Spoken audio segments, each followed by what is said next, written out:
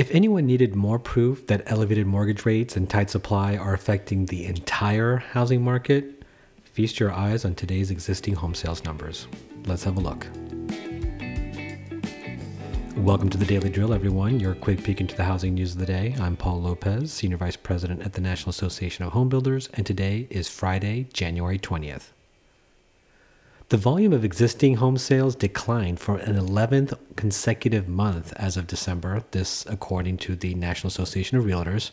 This is the longest run of declines since 1999. Total existing home sales fell 1.5% to a seasonally adjusted annual rate of 4.02 million in December, the lowest pace since November of 2010, COVID months excluded. In 2022, existing home sales totals are now at 5.03 million, down 17.8% from 2021. This marks the lowest annual total since 2014 and the largest annual decline since 2008. Like we've mentioned in prior podcasts, there are growing hints that inflation is slowing faster than the Fed's forecasts, and markets are taking notice.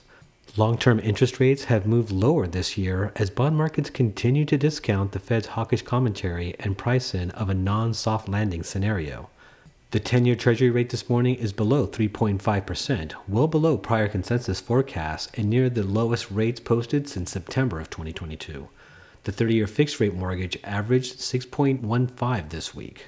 NHBC's rates trending lower during the second half of the year, with some additional increases in February and March as the Fed continues to raise short-term rates. That's it for today, the week, and the month of January for us, folks.